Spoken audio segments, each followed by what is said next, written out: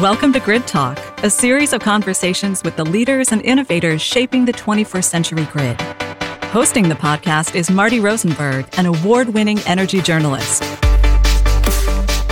The series is sponsored by the Department of Energy's Office of Electricity Advanced Grid Research Division. Now, here's Marty Rosenberg with Grid Talk. Welcome to Grid Talk. Today we have with us Wayne Stensby, who's the president and CEO of LUMA Energy in Puerto Rico. LUMA Energy is a consortium, joint venture set up by Quanta Services, Canadian Utilities, which is owned by ATCO, and I believe Innovative Energy Management. Hi, Wayne. How are you? I'm fantastic, Marty, and I'm thrilled to spend the next little bit of time with you talking about Puerto Rico and LUMA Energy.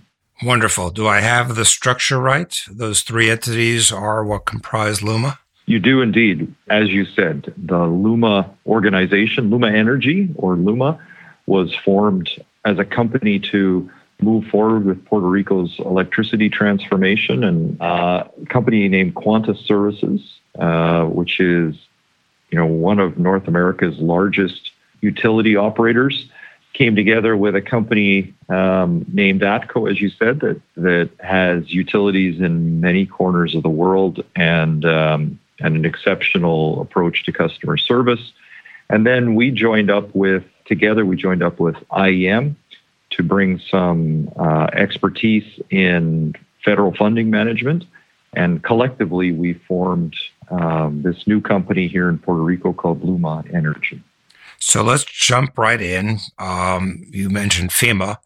In a matter of days, I believe it's December 19th, PREPA, the Puerto Rico Electric Power Authority, is going to be filing a plan with FEMA to release and secure $10.5 billion for work in grid restoration. Is that correct?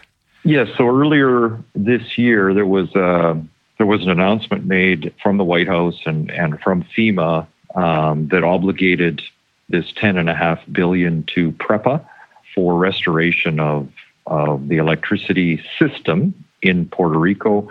And in the next few days, as you said, the PREPA team will be responding to that in a way and issuing their own 10-year plan that will set out the priorities as they see it across the 10 years for deployment of that roughly $10.5 billion. And I believe LUMA Energy has a 15-year contract to do its primarily T&D work. Is that right? Get the transmission distribution line where it needs to be? Yeah. So the way I would describe LUMA's role is we're going to so you're absolutely right. We have a 15-year contract. The contract was awarded earlier this year on June the 22nd. And we're in a front-end transition period where we're building out our plans and our own infrastructure inside of LUMA as we start up our brand new company. Doing lots of plumbing and wiring, all the things you would do to have a substantial business started up. And in kind of mid-2021, we will begin our 15-year term as the T&D operator. We will lead all of the customer-facing elements of the business. So when customers have a new connection that they would like with us, they'll approach LUMA. If they have questions or any information they are looking for on their bills or energy efficiency programs, they'll connect and speak to us at LUMA. If they have outages, it will be LUMA responding to customer outages. And so we will have additionally the operations and maintenance responsibilities for all of the T&D system in Puerto Rico. So that'll be bulk transmission as well as distribution. We will, in addition, have responsibilities for system operations and planning functions. And so we'll be operating the control center and dispatching generation. So I think, what another way to look at it is we'll have accountability for all of Puerto Rico's electricity system except for generation. So let's start on page 1 here and go back 3 years to Hurricane Maria, which caused $94 billion of infrastructure damage, among which was the toppling of 25% of the electric towers for transmission. Is your job primarily to rebuild that? And the second part of this big question is, 15 years from today, when your job is done, how will the T&D on the island of Puerto Rico look different than it did when Hurricane Maria hit? So I think that's a great way to provide some context, Marty, is, you know, and I might go back even a little bit further than Maria. I think,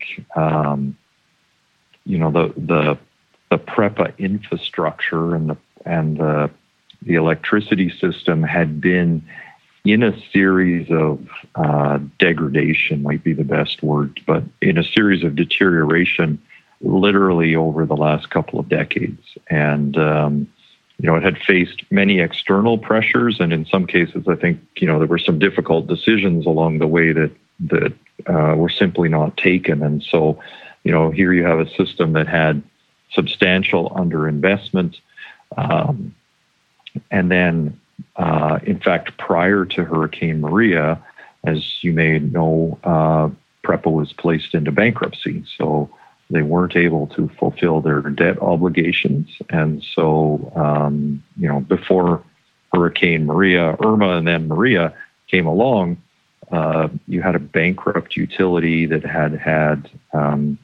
substantial underinvestment, had real serious maintenance and operations concerns and issues, and really at that point, you know, needed some significant transformation.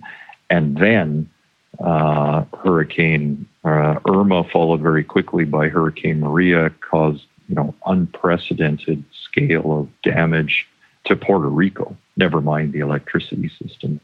So the question, Wayne, really is, a hurricane of the scale of Maria, which climate scientists are telling us might become more common as climate change works its damage on our atmosphere.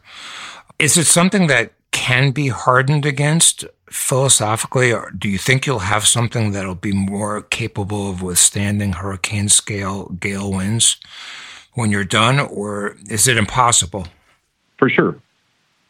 No, I mean, absolutely. And there's many, I mean, from, you know, if you, as we've done our work and as many before us have done their work, the damage that occurred, and I suppose that's why I was setting up the context, Marty, was the damage that occurred was certainly on bulk transmission. And as you say, there were, you know, lots of images of transmission towers toppled, et cetera. But if you think about a resilient system and the ability for a system to withstand storms and then be relatively quickly restored, it goes much, you know, it is possible, and it does exist in many parts of the mainland U.S. and you know, it takes investment, and it takes systems, and it takes a methodical approach, but it's absolutely possible, and it's what people in Puerto Rico deserve, and what the economy here, frankly, requires. You know, and it's everything from very basic management of vegetation and management of, you know, flood mitigation in substations and elements like that, to just what you said, to being able to design transmission structures and other structures for potential wind loading. So it's a very diverse set of requirements, and that's what I was pointing to, is there is much to do in the infrastructure today, and much improvement that we're very much looking forward to getting started on, because we know it can make a substantial improvement to customers. So let's talk about that, because we're going to have folks listening in on this podcast from around the United States. To the extent that you have a relatively clean slate to build back with current technology, in Puerto Rico. Do you think you'll be pushing the envelope and going beyond what, let's say, the Gulf states currently have, Louisiana, Texas, Florida, to withstand these kinds of storms? Are you going to be able to move in a new direction and learn lessons and skills and technology that might be applicable on the mainland? I think the short answer to that is yes. And I don't, I think what's very important is that we learn from everybody and from the industry. And so in many elements here in Puerto Rico, we have a little bit of an opportunity to do a bit of a leapfrog in technology, as I would describe it, and part of this underinvestment has meant that we're not simply, if you think of dispatch systems or outage management systems or, some of the technology side of the business, we're not simply faced with the next revision of software on a current platform. We have the opportunity and the requirement, frankly, to fundamentally install the next platform. And so I see that as an opportunity for Puerto Rico. I think on the bulk transmission side, and as you know, there's been much conversation and much development on microgrids and some of those approaches to segmentation and being able to make for a more resilient, electricity system, which really means one that will bounce back faster. It'll be more resistive to storms and have fewer outages, but following storms and subsequent outages, it will be able to come back into service more quickly. I think there's some really interesting opportunities here in Puerto Rico. And, as we work with our utility partners and, the likes of the DOE and many other people, I think there is just what you said, substantial opportunity to make something that works for Puerto Rico, which is, Puerto Rico is a very unique environment. Let's talk for a little bit about the architecture of the grid that you'll be creating. Puerto Rico historically has had a centralized grid, reliant largely on baseload coal and oil. And as you know, other parts of PREPA's plans include building substantial amounts of solar, 3,600 megawatts, 1,300 megawatts of battery storage, 8 microgrids. To what extent will this be a centralized grid versus a distributed, more digitized grid? I think it will be all of that, frankly. And I don't mean to sound like I'm not addressing the question, because I want to address the question. But I think, today we have a blank sheet of paper, but in some ways we also have an existing system. And so what you described is very true in that it's, substantially oil-fired central generating units today with bulk transmission. That isn't going to change tomorrow. It's going to evolve over the next, 5 years and 10 years.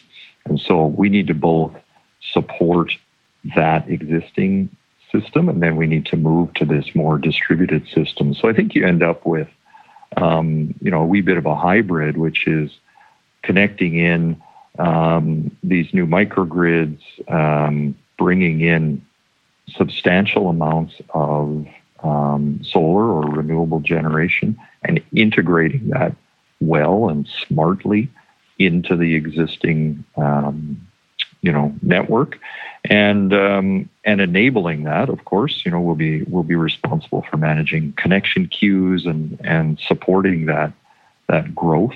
But at the same time, at least for the next few years, there will still be these large central generating stations. And for me, what's really important is, we apply all of our focus on improving the reliability, kind of moving forward. And so I think it's kind of one eye to the future and one eye to the present as we get started. Does it create any challenging planning on your part to build for today with an eye towards tomorrow? In other words, build for a centralized grid with an eye towards a more distributed grid? And what lessons might you have for other parts of the country that are looking at similar kinds of needs? I mean, there's no question. I would reframe it almost to say, we see that as one of the opportunities. That's what gets us excited is being able to, the opportunity to kind of do a little bit of a technology leapfrog where we can is a huge opportunity. The opportunity to, just what, as you described it, kind of, work with today but plan for tomorrow. I think it's what electricity professionals and planning people dream about, is the opportunity to work to aggressive time frames and to implement some very innovative technology. And so, I for sure it does. For sure there's additional effort involved, but I haven't met a person in our industry yet that doesn't get super excited by that opportunity.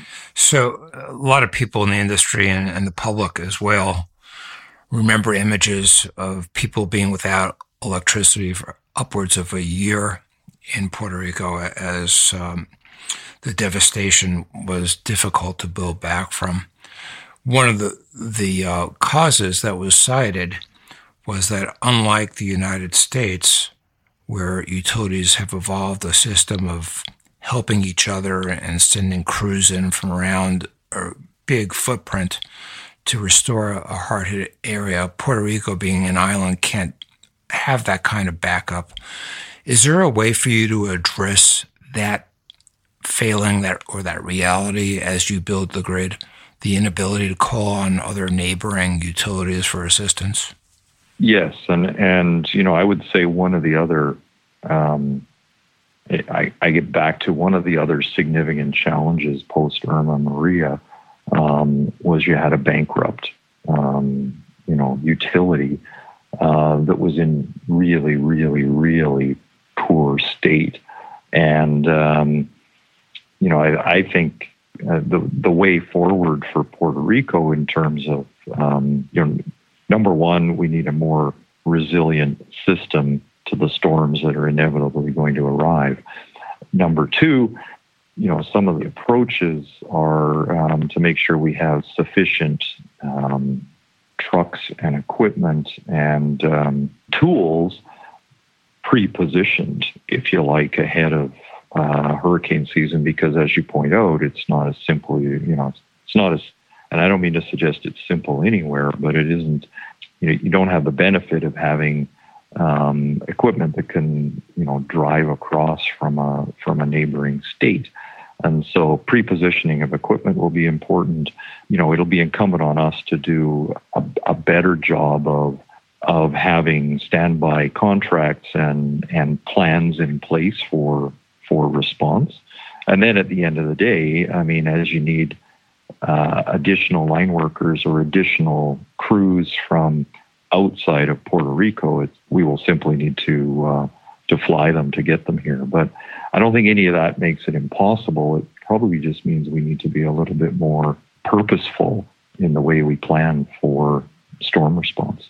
Is there anybody talking about the possibility of having cooperation across the Caribbean of utilities helping each other out?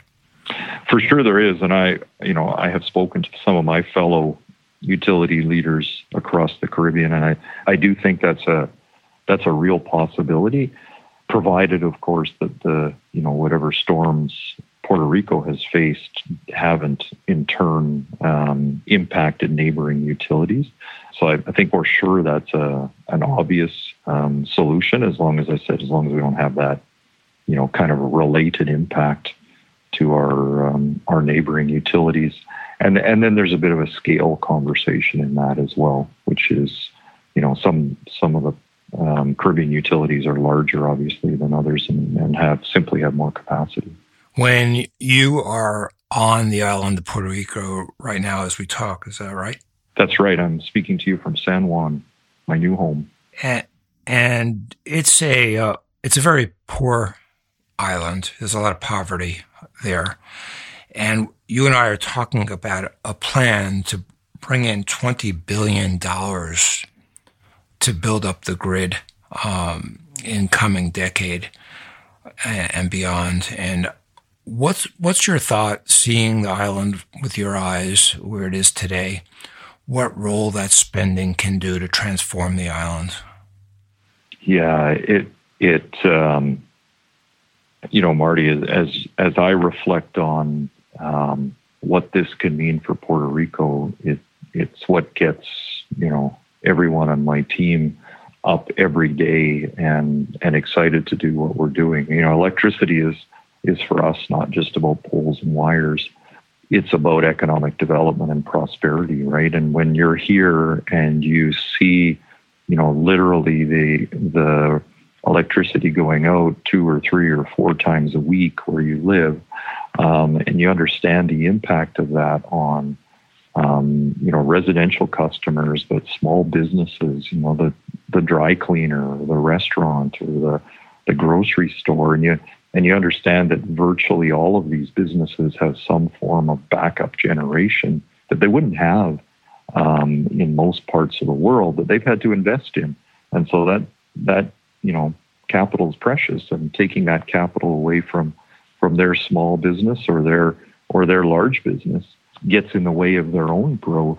And then you think of the pharmaceutical industry here and the medical device industry, and Puerto Rico has a number of very powerful economic drivers that are today being hindered by electricity. And so when I think of the opportunity to make a fundamental change to that, to bring reliable electricity to people, and the as you mentioned, the very significant amount of capital funding itself will create thousands and thousands of jobs for Puerto Ricans.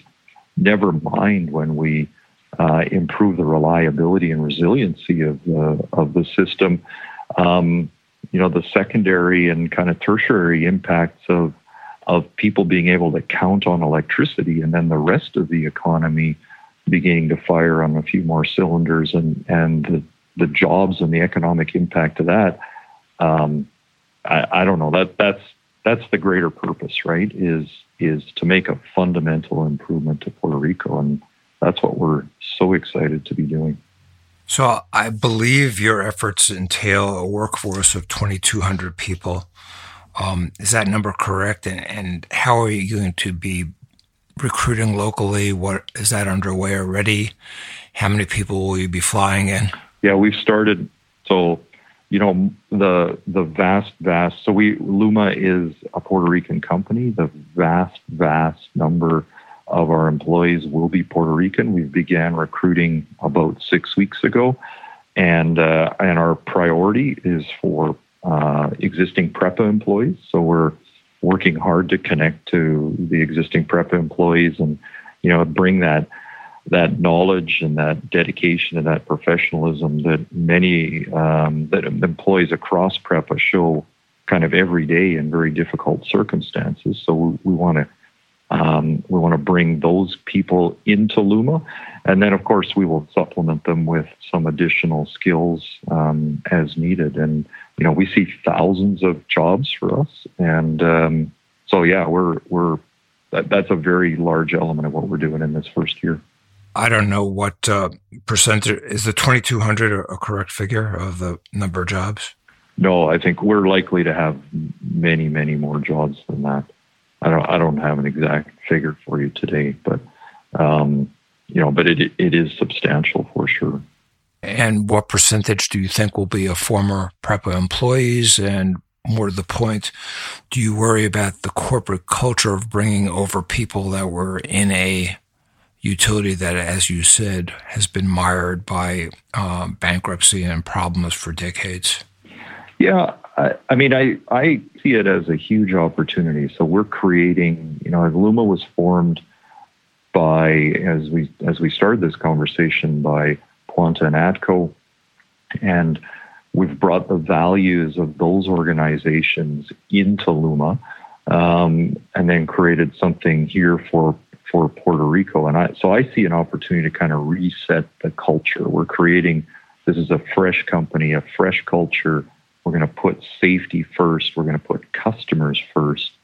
And, you know, I'm excited for PREPA people to join us. I don't know how many or what percentages. You know, I do hope we get you know, a majority of the people, but at the end of the day, it will be up to the PREPA employees if they want to continue to progress their career with us. We're going to work very, very hard on culture.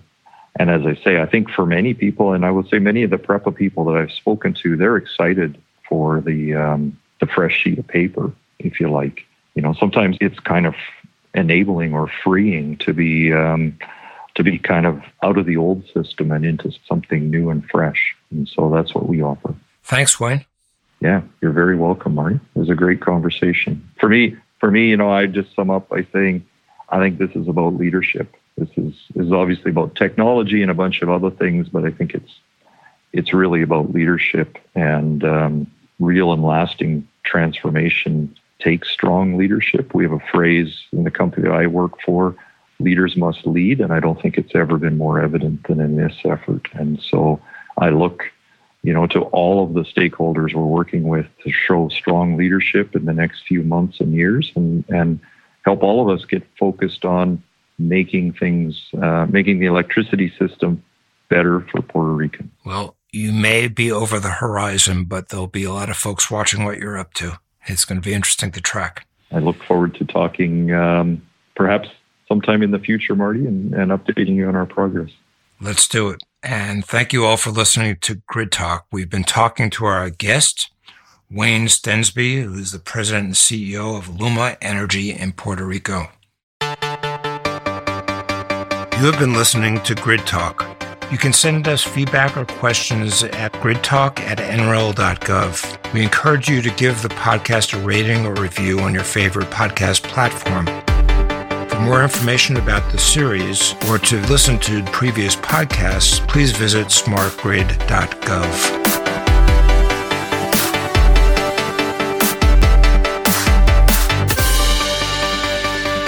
Thanks for listening to Grid Talk, presented by the U.S. Department of Energy, Office of Electricity, Advanced Grid Research Division. Subscribe through your favorite podcast provider or visit smartgrid.gov for more information.